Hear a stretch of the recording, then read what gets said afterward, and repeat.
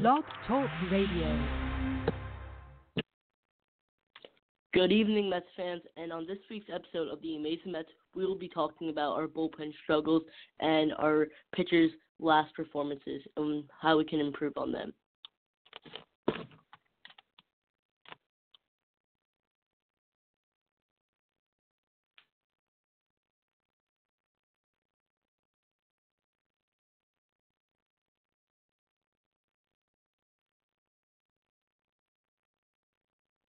So, Sal, are you there? We are going to jump into our weekly awards if Sal can hear me. You there, Sal?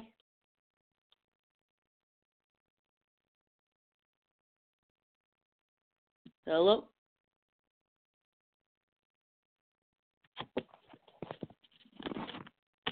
Hello, Sal. Okay, so I'm going to be giving my weekly awards as I cannot hear Sal at the moment. My Cy Young of the week would definitely have to go to today's pitcher, Noah Syndergaard, 9 innings strong, 4 hits, 0 earned runs, 1 walk, 10 strikeouts, and only 104 pitches, bringing down his ERA to 5.02, which is pretty good in my opinion. That was definitely a good comeback start as he had a few rough ones in a row, including last Saturday, as he did not impress many Mets fans. So, as Sal is, you there, Sal? Hello? Hello. So, can you hear me? Yeah, I was.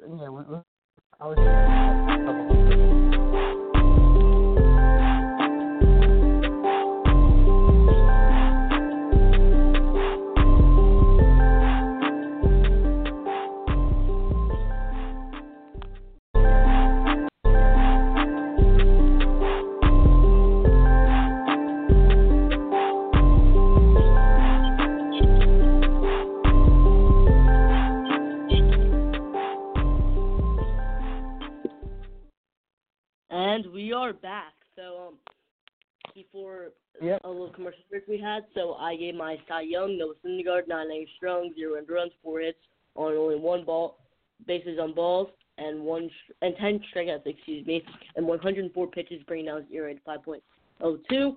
So that was pretty good by him. He also had that home run today, not to mention. He had a great outing today. He had a little bit of a error in the first inning, but that does not affect his pitching. He got the win. I believe his third complete game shutout of his career. He has the last one in his last game of the season. Who would your Cy Young of the week be? Mine would be he's consistently been pitching well out of all the guys like Wheeler and Vargas and DeGrom. Matz has every game gone out there and pitched, giving you at least 6 solid innings, and that's really what you look for in a pitcher. Is consistency is the number one thing. So, before DeGrom and Syndergaard, he had a good outing. Like, he hasn't had a 4+ run outing yet. So it's really you can ask for good games, but Matz has been consistently good this whole year. So Yeah, you're absolutely right with that. Consistency is absolutely key there. It's always great to have a consistent pitcher, as we weren't expecting Matt to take off this season. We were expecting him to maybe be on the verge of not making the team or being benched. So I think it's great that we're getting him in the rotation and that he's doing great. We were waiting for a breakout season from this lefty from New York native. So, yeah, he's been doing pretty well. So it's great to have a consistent pitcher and all that. But, yeah, I think that will definitely help us in the chances of winning this division that's very competitive this year. Yeah. So we're going to jump to the hitting MVP. My MVP is going to go to Jeff, the real deal McNeil. Absolutely. The guy, bats for high average and doesn't have a lot of power, which which is especially something you don't really see on the Mets because these past couple of years, we've had a lot of, guys like, Scott Frazier Scott Frazier is a good example, but 22-30 and give you 20 home runs, but not a lot of average, But Jeff McNeil on the other hand is bats for high average. he hustles. That's the thing too. He hustles. You can really tell in the way he plays. He's not just giving 100%. He's giving 150%. And that's what you look for as well. So who do you give your MVP to? I'll definitely absolutely have to give to Jeff McNeil. He's been great this season. He's batting 365 on the year with a 450 on base percentage, 500 slugging, 950 OPS, and he's put up 1 home run. And this man doesn't strike out. In over 120 plate appearances, he's only struck out 10 times, which isn't even 10% of the time he's striking out, which I find amazing. So he's only struck out to Josh Hader, which is definitely a good player. One of the best, I would say the most dominant pitcher in my opinion. Excuse me. So that is definitely nothing to be ashamed of. But he's been definitely hitting the ball very well lately. He had 4 hits the other night against the Reds. He's just been doing great, absolutely amazing. So he's just been doing good. He has 12 RBIs on the season, 20.9 on line drive percentage, and so he's been pretty well in the season with kind of extra base hits. Yeah, the Mets, the Mets, not even just Jeff McNeil, but, guys like Pete Alonso, especially someone like Amed Rosario, Wilson Ramos, Conforto, too. The Mets have been a lot more patient at the plate. I think Nimmo's always patient at the plate. That's why, even though McNeil bats for high average, I think Nimmo really is a true leadoff guy because he gets a hit, and walks a lot more than McNeil does, so they really do end up having the same on base percentage. And McNeil is a guy who's going to score in more runs than Nimmo. So I think Nimmo really is a true leadoff guy. On McNeil, he is the guy about 350, 360, but also is very patient at the plate. Gets whenever there's a chance, he doesn't swing a lot of balls. Walks a lot. So Jeff McNeil. And who would be your reliever MVP for this week? Although he's had a couple of tough games against the Reds in the late innings, I still have to give to Edwin Diaz. Edwin Diaz has had a phenomenal year, posting a 2.13 ERA, regardless of his little incident he had against the Reds the other night, which in my opinion, he's been overused a lot, which is definitely not his fault. Yeah, definitely. Mickey Callaway needs to get more breaks. Situations either. Yeah, so we'll get into that a little later in the episode. But I say he's definitely been a still reliable pitcher, posting a 2.13 ERA and 12.2 innings pitched. He has a K9 of 14.92, and he doesn't walk by batters, posting a 1.42 walks per 9. And he's let 3 home runs in the season, which is definitely surprising, as he only let 5 on the season with the Mariners last season. So hopefully he gets his stuff together. He's been doing pretty well regardless of these last 2 outings. Hopefully Syndergaard's 9-inning performance gives him a little bit of a break. But he's been having a great year, posting under 200 average against the opponents. Yeah, I would also go with Diaz, but I'm not gonna, say. But there's 2 things I wanted to say. First thing is, Diaz is, like you said, I feel like he's giving up a lot of home runs. He's getting used to the new catchers of, Matt Darno, which we're gonna talk about later. But Ramos, he's good with the pitchers. The Grom said he really likes him so far. When the Mets signed him during spring training, he had only good things to say about him. But also, with the injuries of Justin Wilson and Familia, I really want to see Drew Gagnon pitch some more. I remember the game against the Reds.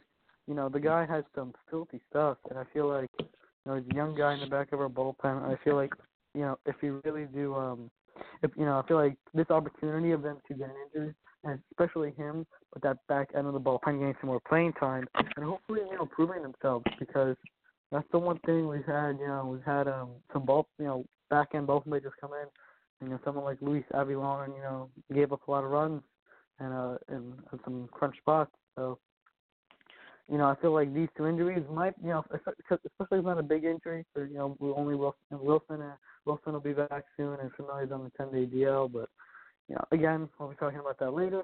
I feel like this could be a big opportunity for the young guys in the back of our bullpen to prove their worth. Yep. So we're gonna go into our next thing. I believe is the Pete Alonso thing. All the questions we got were related to later in the episode, so we will answer all those questions when we get into that topic. So we're going to be talking about our man Pete Alonso. So what are your thoughts on Pete Alonso lately? He's been crushing the ball lately. It's been on a little bit of a slump actually, but he's still batting batting pretty well lately in my opinion. He's been pretty good. So what's your thoughts on him? Yeah, I'm not gonna say that the guy's crushing the ball. I was thinking about that on and on. If you want, you could talk about that.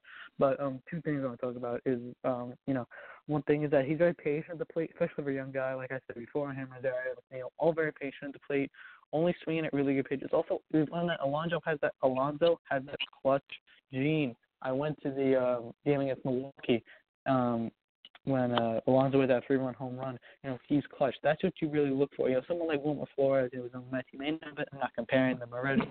Probably Alonso's better, but Wilmer, he came up big. Even if it wasn't a home run every time, it was a sacrifice fly or a bunt or, he come in clutch, and that's what Alonso's done. He had that big home run against Milwaukee to bring us back in, only for Familia to blow it, which again, we'll be talking about soon.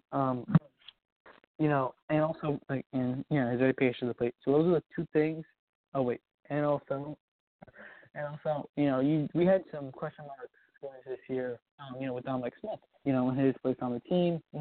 He's proven a vital piece off our bench, and a lot better than I expected. He started to grow me down. I really didn't like him. I called him up, and I was more focused on Rosario, but he's starting to grow. He's become a lot more consistent, more patient at the plate, which is a universal theme this year for the Mets. They bounce off of each other, Alonso and Dominic Smith.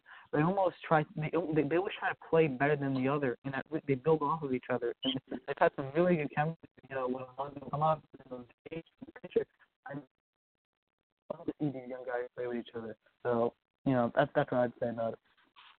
Yeah, absolutely. He's been a little bit of a slump lately. It's something I'd like to see him improve it on is his strikeout ratio, as it's almost at 30% already. But it's a rookie. He's a rookie. He's only going to get better at this. He's only 24 years old, and he's got a lot of potential. Leading the Mets in home runs currently at 9 home runs, 26 RBIs. So he struck out 36 times, which I like to see him get down in the future. But he's been doing well, posting almost a 400 on base percentage lately. And so when he makes contact, as you said, Wilmer Flores kind of reminds me of him when he's in the late innings clutch. Not that we're trying to compare him to Wilmer Flores, but this is definitely a guy who we want to be clutch, as he's a power bat and can dead base hit every now and then. Yeah, you said the strikeout thing, but I'm not too worried because we had that problem with. He'd really get a hit or he'd strike out. It'd really be one of the two. But that's the thing with young guys. Yeah. Even we see Guerrero Jr. The guy has gotten base hits, or he's having 5 almost. The guy who wants to prove himself.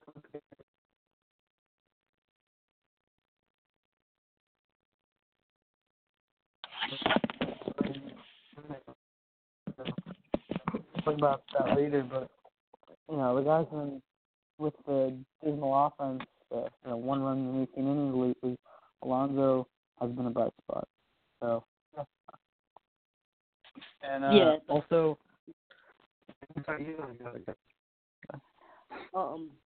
so basically, I was about to say Alonso's defense has been pretty well lately.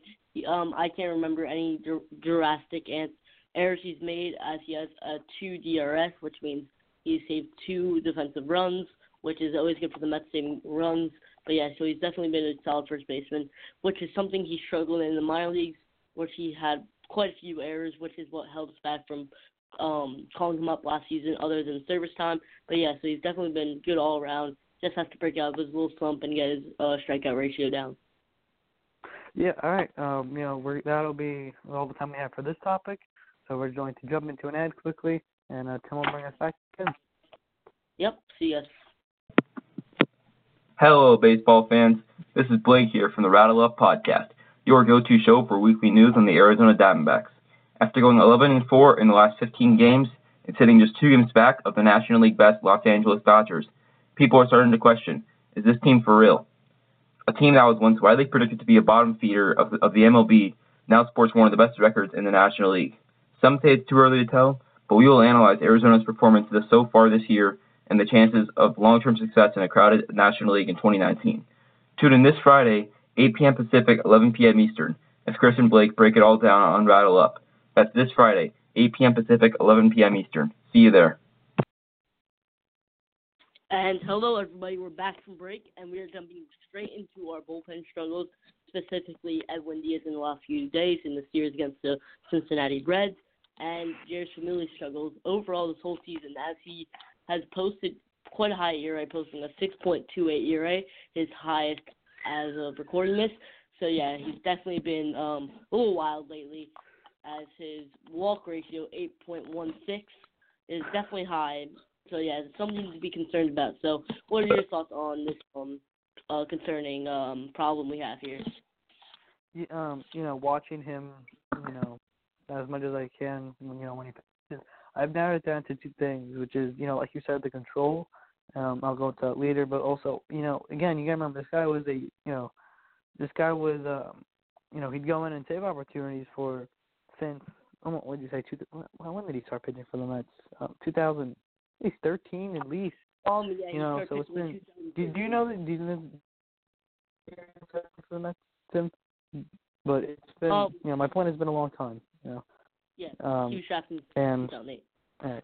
Yeah, he fact checked me, but the point is that he's been our go-to guy in the ninth inning for a long time, and it takes a while to get used to coming in the eighth inning, possibly going with a 6-out save.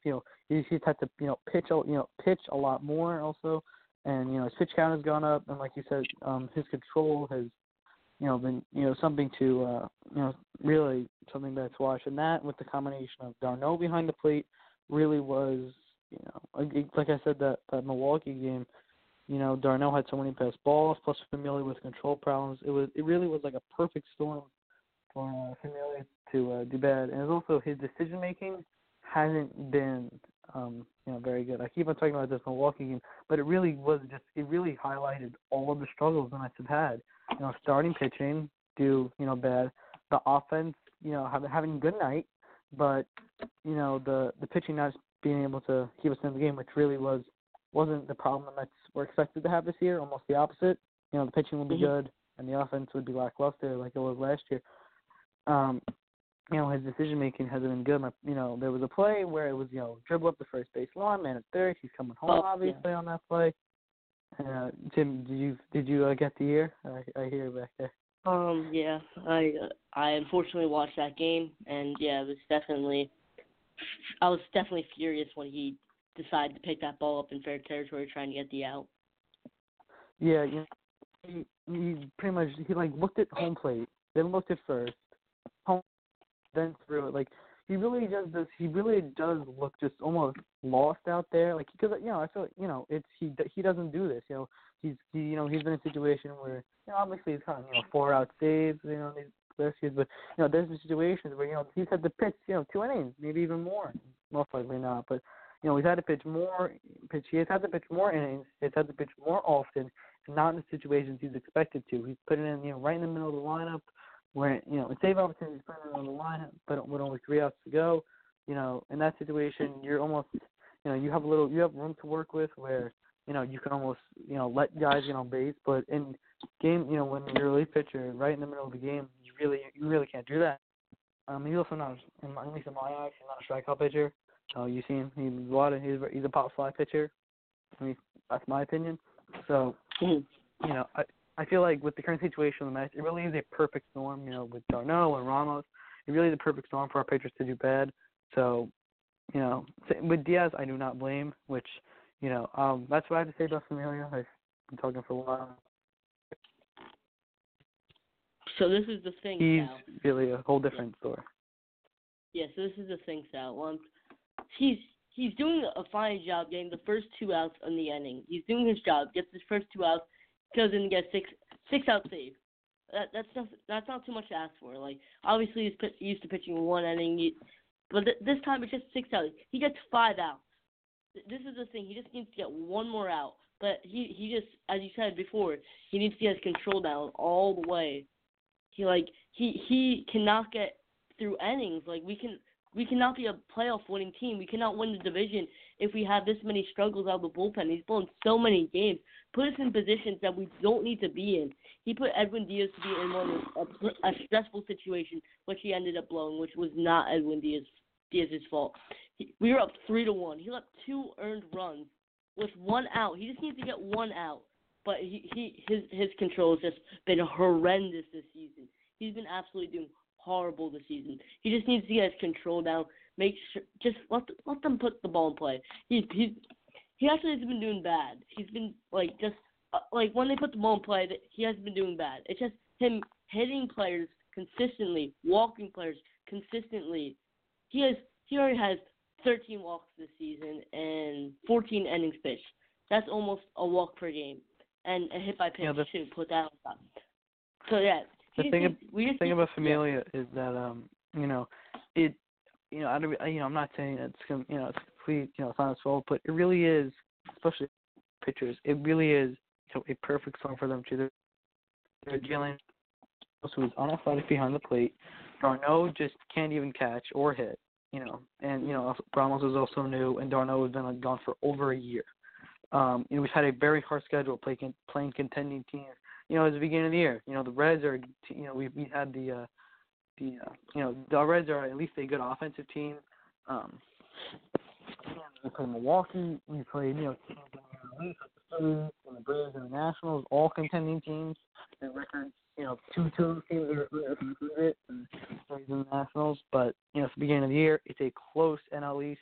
The difference is only about 4.5 games between Philadelphia and Washington. So, it really is almost the perfect situation. But the Mets, now after this Red Series, their schedule is going to ease up on them. It's a shame that Familia got injured when he did. I feel like Familia really did. I feel like he's had this injury for a while. He didn't want to tell the Mets, but at least that's what I think. Because, you see this with pitchers. They'll pitch good, then they'll struggle for about 2 weeks, 3 weeks, and then it'll be real they have an injury. I feel like they're these are grown men. They're not that dumb where they don't realize they have a bone spur for almost a month. These people are playing with injuries, and it's not smart. Yeah. So, with Edwin Diaz on the other hand, obviously there's no. Well, there was that health problem where Mickey Callaway said, let's pitch him. Save opportunities. We can talk about this in another episode and talk on about Mickey and his managing skills. Last year I gave him a pass. Last year was the first year, but this same mistakes over and over again. He said, I'm only pitching him in save opportunities, and I'm only pitching him for 3 outs. And then what did he do? I know it came in reference to Milwaukee. I was there, so I just have a clear memory. What does he do? He puts him in non-save opportunities. And then, he didn't give up a run. He actually pitched 3 strikeouts. He struck out the side, which was, good to see. But, again, he pitched against Cincinnati, the blowout. It wasn't a save opportunity. Unless, it wouldn't even be a save because even if the Mets score in the bottom right, it wouldn't be a save. And he puts him in a non-save opportunity, and then he gives up a home run.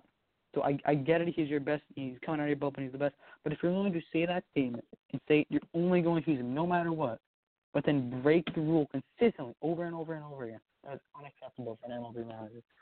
So, and he's been really put in these terrible situations, facing the heart of the order. Why are you putting him in a non-save opportunity when we're losing by 3 runs? It's not even, I get it. You want to I get it. He's a good pitcher.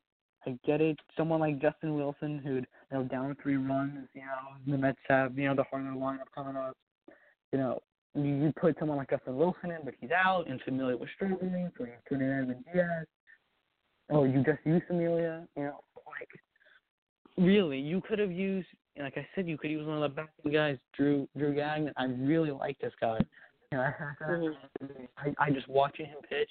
He had very good control. His stuff, I believe he has a slider. His slider has a lot of movement on it, but it's still in the low 90s, high 80s. And I don't know if I see from. So you could have, in a 3-run game, it's almost in that, one more run, you could have put one of those guys in. But he's really been hypocrite and is contradicting what he says about Diaz every game, and that's only hurting him. And I don't know what do you. I'm not going to talk about Mickey, but do you think with Diaz and Familia and all these guys, do you think it's almost just a phase, with these guys, or do you think they'll bounce? Or do you think this is something to be very nervous about?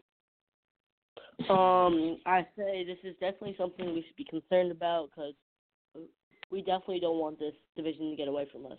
As you said, this division is very close. The Nationals, they're a few games back, but it's a three-way race right now. It's between the Braves, the Mets, and the Phillies right now. And then the Nationals will have an easy schedule soon, and they'll bounce back too. So we need to win these games right now. We can't have our bullpen blowing these games we should be winning. The Reds are a beatable team. There was a definitely chance we could have swept the series. If our bullpen didn't blow any of these games, we could have swept the series. And going into my point with Diaz pitches his tail off every single night. He goes in there and pitches everything he's got in his body. So pitching him at 11:30 at night and then having a game at 1:10, that's definitely not enough time for his body to rest. He pitches everything he has. And he just has a 12-hour break. Definitely not. That's definitely not good for him, and we don't want him getting hurt now. We have everyone getting hurt. We're overpitching all these pitches in uneven situations, and as you said, this was it wasn't a safe opportunity. We didn't need Diaz, and we just put him in. Why would we do that? We're not trying to get our whole bullpen injured right now. Just take the loss. Who cares? I'd rather take the loss than have no one get injured. But now we got Familia on the injured list. My bad now. No disabled. I forgot. But we have him on the injured list now. So now we're down one. Now we're down one reliever. So what do we do now? Now we have. Now we just have a weak bullpen. Yeah. This section is called Up and Down. So struggles. The Mets have very good fine pitchers with. Wheeler had a bounce-back game. Mets, like I said, I named him MVP for this week pitching because he's been just so consistent. And DeGrom is in regard pitching a combined total of 16 shutout innings. Oh, no, excuse me. DeGrom did not give up the run. That was we talked about that. I'm going to be quick here because we've only got a couple minutes left. I'll let you see as well. These are the pitchers that, these are the Mets pitchers we know. But the Mets reverted to their 2018 selves and only scored 1 run in 18 innings with our two best, arguably two top 10 pitchers in the league. He needs to be the ace. He had those very couple starts, but he's come back. He's going to be consistent. Wheeler proved himself last year, so now it's time. And if we don't Vargas, he'll be gone in 2 months or injured. We traded an injury in 2 months, one of the two. If not, then the Mets organization is a joke. But we need more consistency from guys like Mets and Syndergaard. So I don't want to talk too much here. You got a couple minutes left, so you. I would definitely say it's great to get some consistency from our pitchers, especially from the bottom end, and definitely from our top end too. It's great to see a team that was supposed to be a top 3 pitching rotation going into the year. We had a bottom 4 ERA going into May. That's absurd. We have a Cy Young on our team. We have a great freaking pitching staff, and it just pained me to see how it didn't pay off. So it's good to see how everyone's coming back. I was waiting for that Syndergaard start. He's absolutely so mad right now. He was so mad when he's been getting lit up.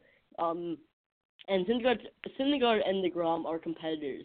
I think Matz and Wheeler are growing into. I would say Wheeler after last season is a competitor. Matz is still growing into a competitor, but once our whole rotation's competitive, we'll definitely be great. And as you said, Drew Gagnon, whatever his last name is, I think it's Gagnon. But yeah, he's definitely been showing a lot of talent. He has a sub-1 ERA in AAA, so yeah, I think it's great.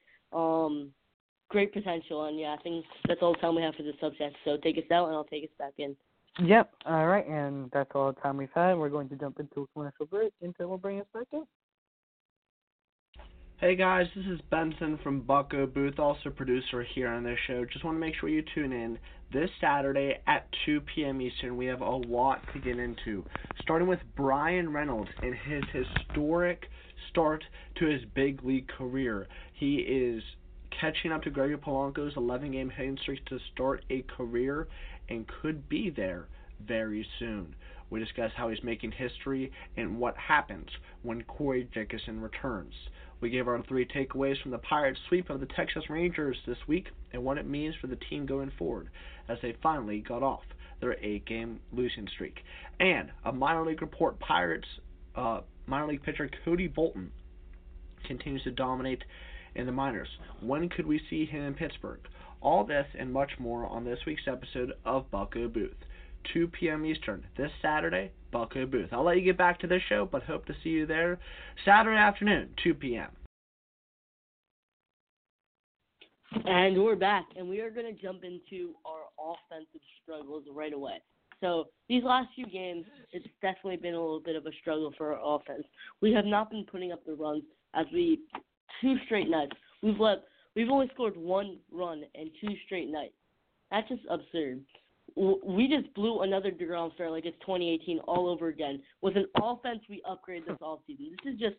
This just pains me to see. We spent all this money this offseason spending on all of our offense. Wilson Ramos, Robinson Cano, Pete Alonso, all this money we threw, and now it's just hopefully this is just a little bit of a slump. But Wilson Ramos has definitely been in a huge slump lately.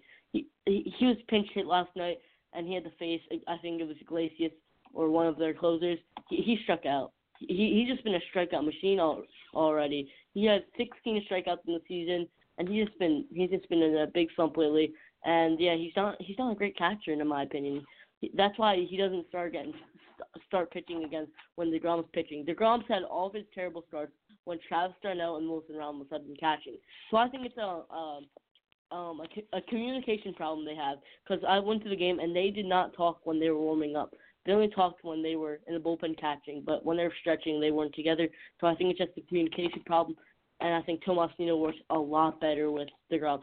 Tomas Nido is like Devin Mesoraco. Devin Mesoraco worked insanely well with DeGrom last season. So I think DeGrom and Syndergaard just need a good catching player or good defensive catcher to lead them to their success. So that's my opinion. I think we just got to play the better catcher, and hopefully Nido breaks out his little slump, develops into a major league hitter, and then we're all good. We have a great catcher and a great defensive catcher, Tomas Nido. What are your thoughts on this catching situation? Before I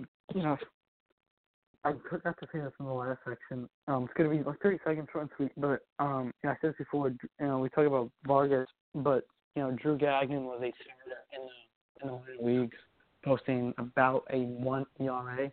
So if that ever happens, he could be the solution. But that was the last section. Back to this one. Nido, he showed an improvement at the plate. Like this is really been something all the batters on the Mets increased. Increased patience at the plate. And again, he had that clutch hit, 2-run double. But that was his first of the year, and I feel like it's the beginning of the year still. First of all, having these problems in July, August, and we're still in the race for contending, which we will be. That's a different story, but I feel like you got to stick with Ramos. When players in a slump, really the best thing to do is just play them, not to bench them. If you bench them, if you bench them, you get in their head, you make them think, wow, I'm doing really bad. If you just play them, they'll eventually get out. Cano had that slump, and the Mets played him over and over again, and sit him. And guess what? He broke out. He's been batting about 300 these last 2 weeks. So you just have to play him. Players get in slumps. Alonso's in a slump. You have to play them. You can't bench them if they go 0-4 after one game. So I feel like Tomas Nido, very good defensively. We also have Rene Rivera in the minor leagues, and he worked very well with DeGrom. So you could also potentially bring him up and just have the 3 catchers. But then you have to someone have to send most likely Tomas Nido back to the minors. So if the Mets, Rene Rivera and Tomas Nido is just a younger version of him, honestly. So if you want to keep him in the minors, Or I feel like we saw Verlander for this exact reason. We knew Ramos was going to have problems behind the plate. And, we expected, Devin Mesoraco to be here, but sadly the Mets chose out of Kevin Plawecki, Travis d'Arnaud, and Devin Mesoraco. We chose Travis d'Arnaud. We traded Kevin Plawecki for nearly nothing, and we just let Mesoraco walk. So, I really think we should stick with Ramos. And what about other, Alonso has been in a slump, but what about other positions like Rosario?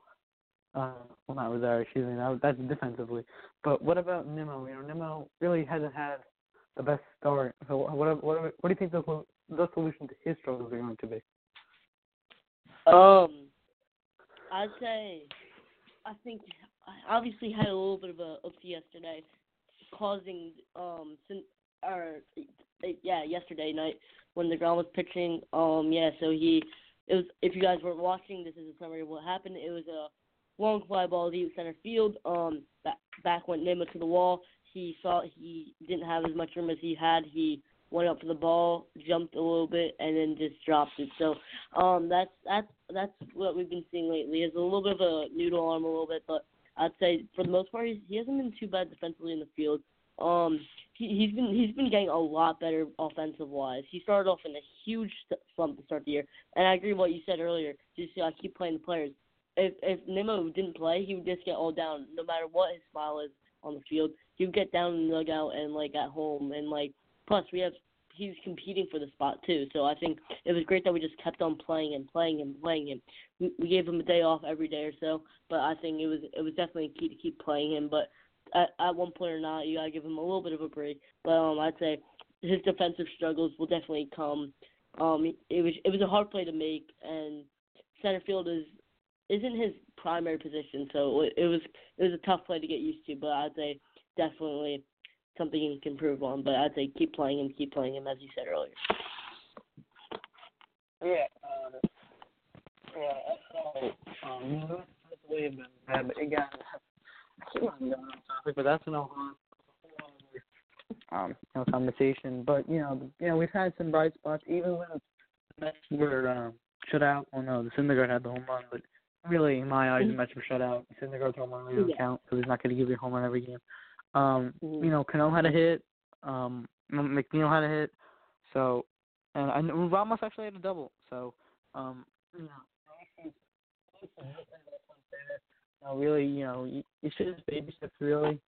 So, honestly, that's all we can ask from the guy who's currently in a slump. So, at least you can tell he's starting to break back out. Honestly, I feel like the Mets just had 2 off nights. You know what I mean? The Mets of offense has averaged over 5 runs this year. They just had 2 off nights when our best pitchers.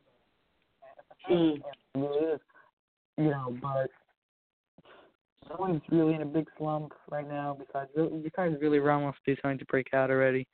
So, no one's, I feel like the offense just had 2 bad nights. The team like the Dodgers or the Brewers, they're going to get shut out this year. If they like it or not. They're just going to have a game where Yelich goes 0 for 4, Bellinger goes 0 for 5, and Max Muncy doesn't get a hit, and plus injuries on top of that. They're going to have bad games. Absolutely, So I feel like also Frazier's back. He's still getting used to it. He's still getting used to the MLB pitchers.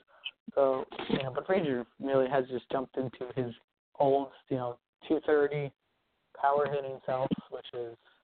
But again, he's more patient at the plate, which really has been a universal theme. And I think this hitting coach has been helping the Mets out because you can see the Mets more are striking out less, making more contact with the ball, and are walking more. And I think coaches are a lot more important, than people realize. So I think the Mets just had a couple bad nights. Do you think is this something to worry about, or do you think, like I said, that they're just having a couple off days? Definitely a little bit of an off day. We haven't had an off day in quite a bit.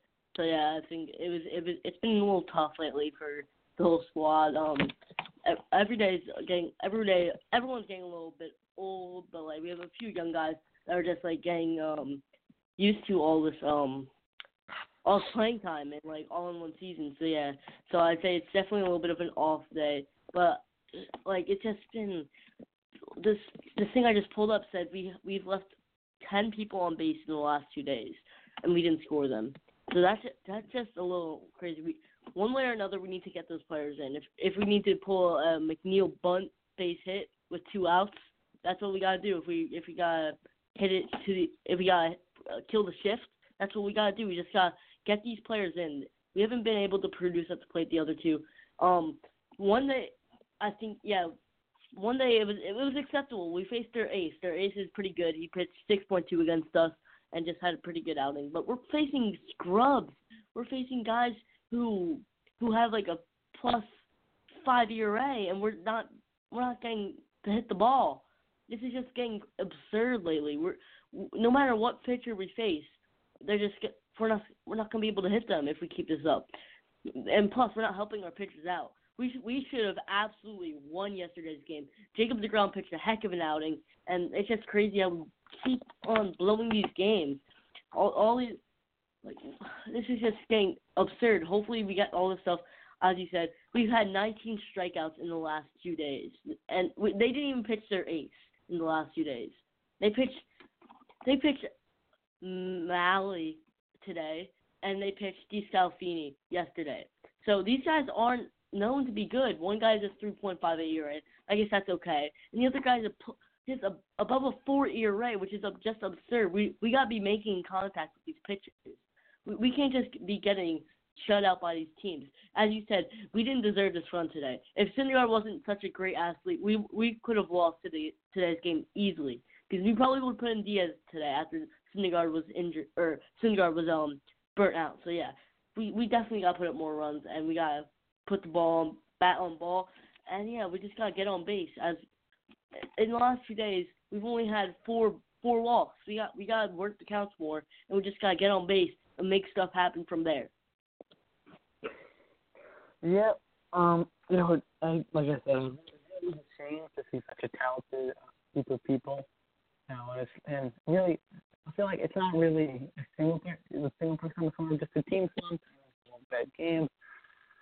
So I'm not so worried because, the Mets have an easy schedule coming up. I think the team to get set out by almost the Reds in the same series. The Reds isn't the team I expected to do it. I know they have their good starting pitcher, but that's really it. So I expected this series to at least have 3 wins from the Mets. It came out with tying it, which really technically is a negative, but it's such a close NL East.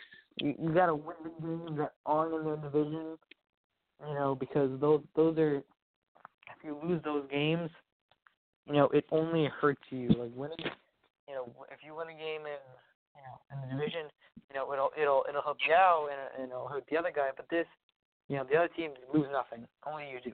So, you need to win these games as much as you need to win the games against the Phillies and Warriors. So, I expected a lot more from the Mets offensively, but I think with their easy schedule coming up, it shouldn't be very hard for them to score a lot of runs. Yeah, definitely. We just have to face we just have to get through one more series with the Brewers coming up tomorrow and ending Sunday. But we got Matz, Wheeler, and Vargas. Hopefully they can have replicate outings as they had as their last. But they don't have many good pitchers shown. They got Woodruff, who's having a decent season, Gonzalez, who's only 1 game into the season, and Davies, who. So we've actually pretty well with their pitchers, to be honest, actually. So hopefully we can get them back and win this series, win 2 out of 3 of this game, and tie the season series up at tied up. So yeah, then we have the. Before we go into a break, one thing I do need to say about the Brewers is we need to score before they put their bullpen in and pounce on Gio Gonzalez. That's his only game back. So we're gonna head to a commercial break here, and then we'll bring us back in just like normal. Yep. This week on the Ivy, we talk about the past week of Cubs games as well as what has happened and how good the starting pitchers have been. We also will talk about our player of the month in the past month and who has done the best, such as Jason Hayward, Wilson Contreras, Anthony Rizzo, and Chris Bryant. Also, make sure to call into the show to talk your thoughts and talk to us, Thomas and I, the hosts. Thanks, guys. And we're back, everyone, and we're going to get into a topic we talked about a little before, and that would be our catching situation, our catching struggles, our catching dilemma. So we have Wilson Ramos, who's in a little bit of a slump lately. We have Tomas Niu, who works incredibly well with the pitching, but just hasn't developed into a major league hitter yet. And we have guys in Myers like Devin Mesoraco, who hasn't played baseball in a month due to his commitment to retiring. And Rene Rivera, who we recently signed this offseason, who works definitely well within the yard, and he showed that he did in the 2016 season, where he posted his best season of his life, in my opinion. So yeah, who would you prefer in this situation? I know you said Wilson Ramos, but would you ever consider if Wilson Ramos was in a slump and it's been getting pass balls lately? You had a few or turns into a trash turnover of the catching defensively. Would you consider bringing up guys like Rene Rivera or Devin Mesoraco once he gets a few reps in AAA once he comes back? Or what would you do in that situation if Wilson Ramos goes into a defensive and offensive slump? Devin Mesoraco, I feel like he is Rene Rivera, but better. And he's pretty much Rene Rivera and Syndergaard is like DeGrom Mesoraco. They were extremely well together. Once they traded for him, his ERA only went down. And also, he's better offensively. He's more consistent. And think about the reason Mesoraco, he pretty much thought, I'm going to be the backup catcher for the Mets, at least going into this year. And then when the Mets told him, we have Darno, we have Pilecki, but we're going to trade him, and we have Tomas Niu, and we don't really need you. Mesoraco was like, all right, I'm out. I can go somewhere else and be pretty much the starting catcher for the Mets. And that's not for the Mets, for the team. So there was no reason for him to stay. But now with him getting a backup catcher plus Ramos struggling, the Mets need to sign him. I don't think they will. I'm sure they won't because the Mets already tried. But I feel like Devin Mesoraco I feel like he'd be happy on the Mets. He by some interviews, he really did enjoy his time. He already knows the catchers and pitchers. He's already going to be one of his pitchers, which was a big struggle for Ramos. So I feel like Mesoraco might be the answer. And also, we have Darno, who was just designated for assignment. So his future with the Mets is most likely being traded. He had a lot of chance this time.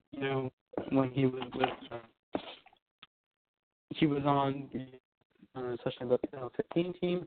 He really did look like he looked like a bright young guy on the Mets. The Mets have always had good catchers. So I assume that he's gonna be our catcher. He's for a long time, and most Mets fans thought that. In the 2016 he had he had an alright year, but there really was hope that he'd come back, and he never came back to 2015 form. He had a very good year in 2015. Arguably one of the best catchers. Hit 15 plus home runs, batting I believe like 260. Hitting about 70 RBIs. He had a good year. He really had one of the best years, especially for a catcher. The Mets had a good catcher, just seen Mike Piazza. Todd Pratt was a solid backup catcher. Especially Gary Carter. So I'm not. My point is that he never developed. He was a young guy in 2015 that had a lot of upside, but he stayed that 2015 guy with a lot of upside, and people realized they learned to pitch. They learned to pitch from obviously. After Judge's first year, he had that monster rookie year, but then people realized, how about we just pitch up and into this guy? This guy's 6 foot tall, he's not gonna be able to hit it. And then Judge adapted to that. But the thing about Travis Darno is he never learned whatever kryptonite was, he never learned how to adapt to it. Travis Darno could hit home runs down the middle in the LCS. But once they decided throwing down the middle to him, he was like, what am I going to do? So I feel like he just needs to I wish him the best of luck because his future is most likely not with the Mets. So I wish him the best of luck because he really, I really did enjoy his time, with the Mets. Again, he was a chill guy in this young 2015 Mets squad. And, at least that's what I think. What do you think his future with the Mets is going to be? Castella's future? What do you think Travis d'Arnaud's future with the Mets? Do you think we're trading him? Do you think we're releasing him? Do you even think the Mets are going to give him another shot? I'm going to have to go with no on that. I think we're going to trade him, do a Matt Harvey type trade where both teams that are designating him. So, I would definitely say we would look into a kind of underrated reliever who could definitely put up an inning or an inning for us, a solid inning who can get through an inning who which we've been struggling with lately, as Jerry Familiak has been struggling lately, and our whole bullpen has been struggling getting through that one inning. So if we can find a solid guy to trade Travis d'Arnaud, who isn't that bad of a catcher. He's a major league talented catcher, but he's just not a fit for the Mets right now. And I'd say he could be definitely a fit for the other team, but I do not see him staying with the Mets. If not, he's going to be in AAA. I just don't see him anywhere in the Mets organization, as we have Rene Rivera, Tomas Nido, and potentially Devin Mesoraco if we get him back, which doesn't seem good at this point in time. But I would definitely say I would rather go with Rene Rivera, as Travis d'Arnaud has definitely shown he cannot catch our amazing pitching staff once they come back from what they've been having lately. So he can definitely not catch Syndergaard, who is packaged, which is a little odd. But he can definitely not catch DeGrom's slider and all that nasty stuff he has. His pitch mixing, and so I'll definitely say we would have to give the spot to Wilson Ramos. Wilson Ramos has a little better defense and definitely a better offensive bat wise, and Rene Rivera is definitely is better in my opinion. He works way better with the pitchers. Hello, Tim. Can you hear me? Can you hear me? Yeah. I just disconnected there. No worries. Sorry about that. But Yeah. I was saying, people always talk about, these not unfair trades, excuse me. These, like the Christian Yelich trade, or Justin Turner. He was a journeyman, and then he got picked up by the Dodgers, and he was very successful there, obviously. But if you look at those trades, they weren't just the right fit for the, maybe they just weren't the right fit for the team. And, or like the James Harden trade in the NBA, those guys just weren't in the proper situation. He's in baseball, but James Harden was a sixth man, and, Yelich really wasn't the primary focus of the offense because, they had Stanton. So they didn't develop. And, everyone says, imagine how good those teams would have been if they would have kept those guys. But will they really have been good? Because, they weren't developed. So, I feel like Travis d'Arnaud, he may be going to another team if he goes there. But he's not the right fit for the Mets. We have an abundance catchers between Tomas Nido. We should have Kevin Plawecki. I always liked Kevin Plawecki. I always thought he was just he was a good backup catcher. He was consistent, at least as consistent as a backup catcher can get. So what are you gonna do? The Mets made some mistakes about trusting d'Arnaud.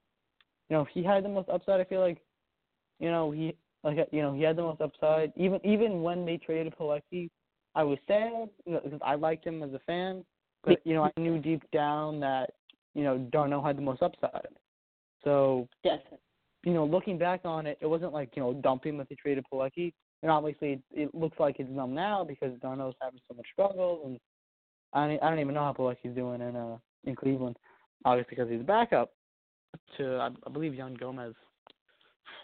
So I feel like I'm going on here, but I feel like just d'Arnaud just isn't the right fit, and maybe he could excel on somewhere else. So I wish him the best of luck. So what do you have to say about that? Yeah, definitely.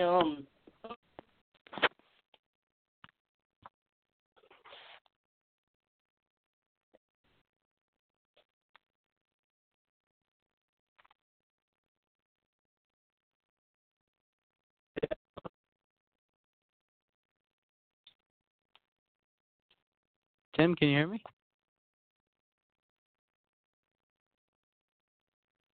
Hello?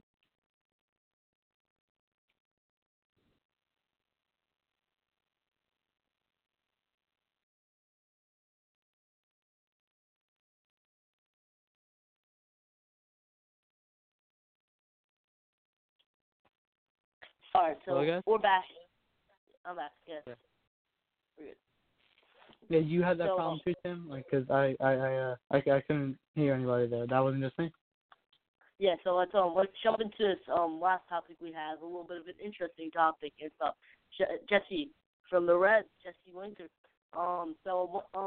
Basically, if you guys aren't aware, Jesse Winker has been taunting the Mets lately. He had a home run where he started he had a home run, which is a pretty good home run, hit off Edwin Diaz. What was that? So yeah, Edwin What Diaz. happened there, Tim? Oh no, I was just saying. So basically, we're in the Jesse Winker topic, and Jesse Winker had a home run. As they won the game, he waved to the fans, and then yesterday night, Jesse Winker made a sliding catch to end the game, and he started waving to the fans. And today, as he struck out, he did not strike out. He was arguing a questionable call that was definitely an outside pitch, but I think the New York got the pitch, and the umpire got the pitch right. He definitely argued and ended up getting ejected, and then he was waved to. So I think, in my opinion, Jesse Winker, if he keeps this up, he's definitely going to be the next Chase Utley of the Mets franchise, of the fan base. We're definitely going to hate this guy for years. He's definitely trying to get in our heads, but I just don't like this guy very much. And yeah, so I think it's what do you think of this situation, Sal? It's definitely a different situation. Honestly, coming from a Mets fan who hates Chase Utley, but as coming from a Mets fan that hates Chase Utley, I really don't mind the situation. I think Jesse Winker is just having fun out there. He's waving to Mets fans. A lot of people are probably astonished that I'm saying this, but honestly, I think he's just having fun. Let the kids play. Oh, excuse me. let the kids play. It's so burp there, but I'm really not mad at him, honestly. Even when he got ejected, that was a ball. Yeah. It was like 2 feet out of the strike zone. Like, it wasn't even close. A little league umpire could have made that call. Like, I think he's just having fun out there. I think it's really, the Mets didn't have a bounce back game by any means, but I feel like it really motivated the Mets. Motivation, they're going to have a great game. Motivated the fans to boo him. But what do you think? Did you were you outraged? Like all these Mets fans are currently, saying that he's batting 230. Whatever. So go ahead. I was not offended by it. I think it was just, I just think it's something to talk about because, honestly, Mets fans don't like to be taunted, you don't mess with us New Yorkers, man. So I definitely think it's a great thing we have. It's our second beef of the year, such controversial situation, first being the Rame Hoskins situation. But I wouldn't say this is it. I think they're just having fun. I'm going to be doing a post later on Jesse Winker. But yeah, we definitely got them back as Sinsberg shut them out through 9 innings, 10 strikeouts, and he got ejected. So I don't see what the problem is anymore. We waved him to the clubhouse as he got ejected. So yeah, I found that hilarious. But I believe is that all the time we have for tonight's episode?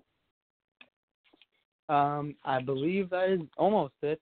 But don't forget, guys. Use code BPN10 on Subyard. Helps me out, helps Tim out, helps Benson out. Really, just helps the whole baseball podcast network out, all of us. So if you guys really could, it means a lot to us. We're all just we really are just a bunch of kids out here. So if you can help us out in any way, it's thoroughly appreciated. So any last words, Tim, before we go?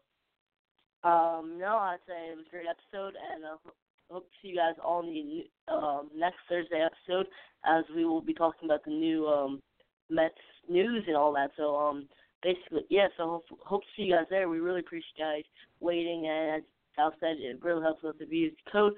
I think it's time to go. So see you guys later. Yeah, thanks for listening.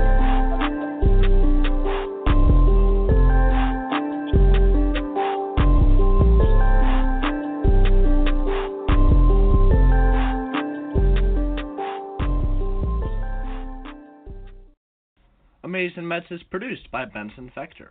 Amazing Mets is a production of the Baseball Podcast Network. Be sure to give our hosts a follow on Instagram. Tim at Mets.station and Sal at Sal.Mosca5. That's MOSCA 5. Follow the Amazing Mets on Instagram as well at Amazing Mets Podcast.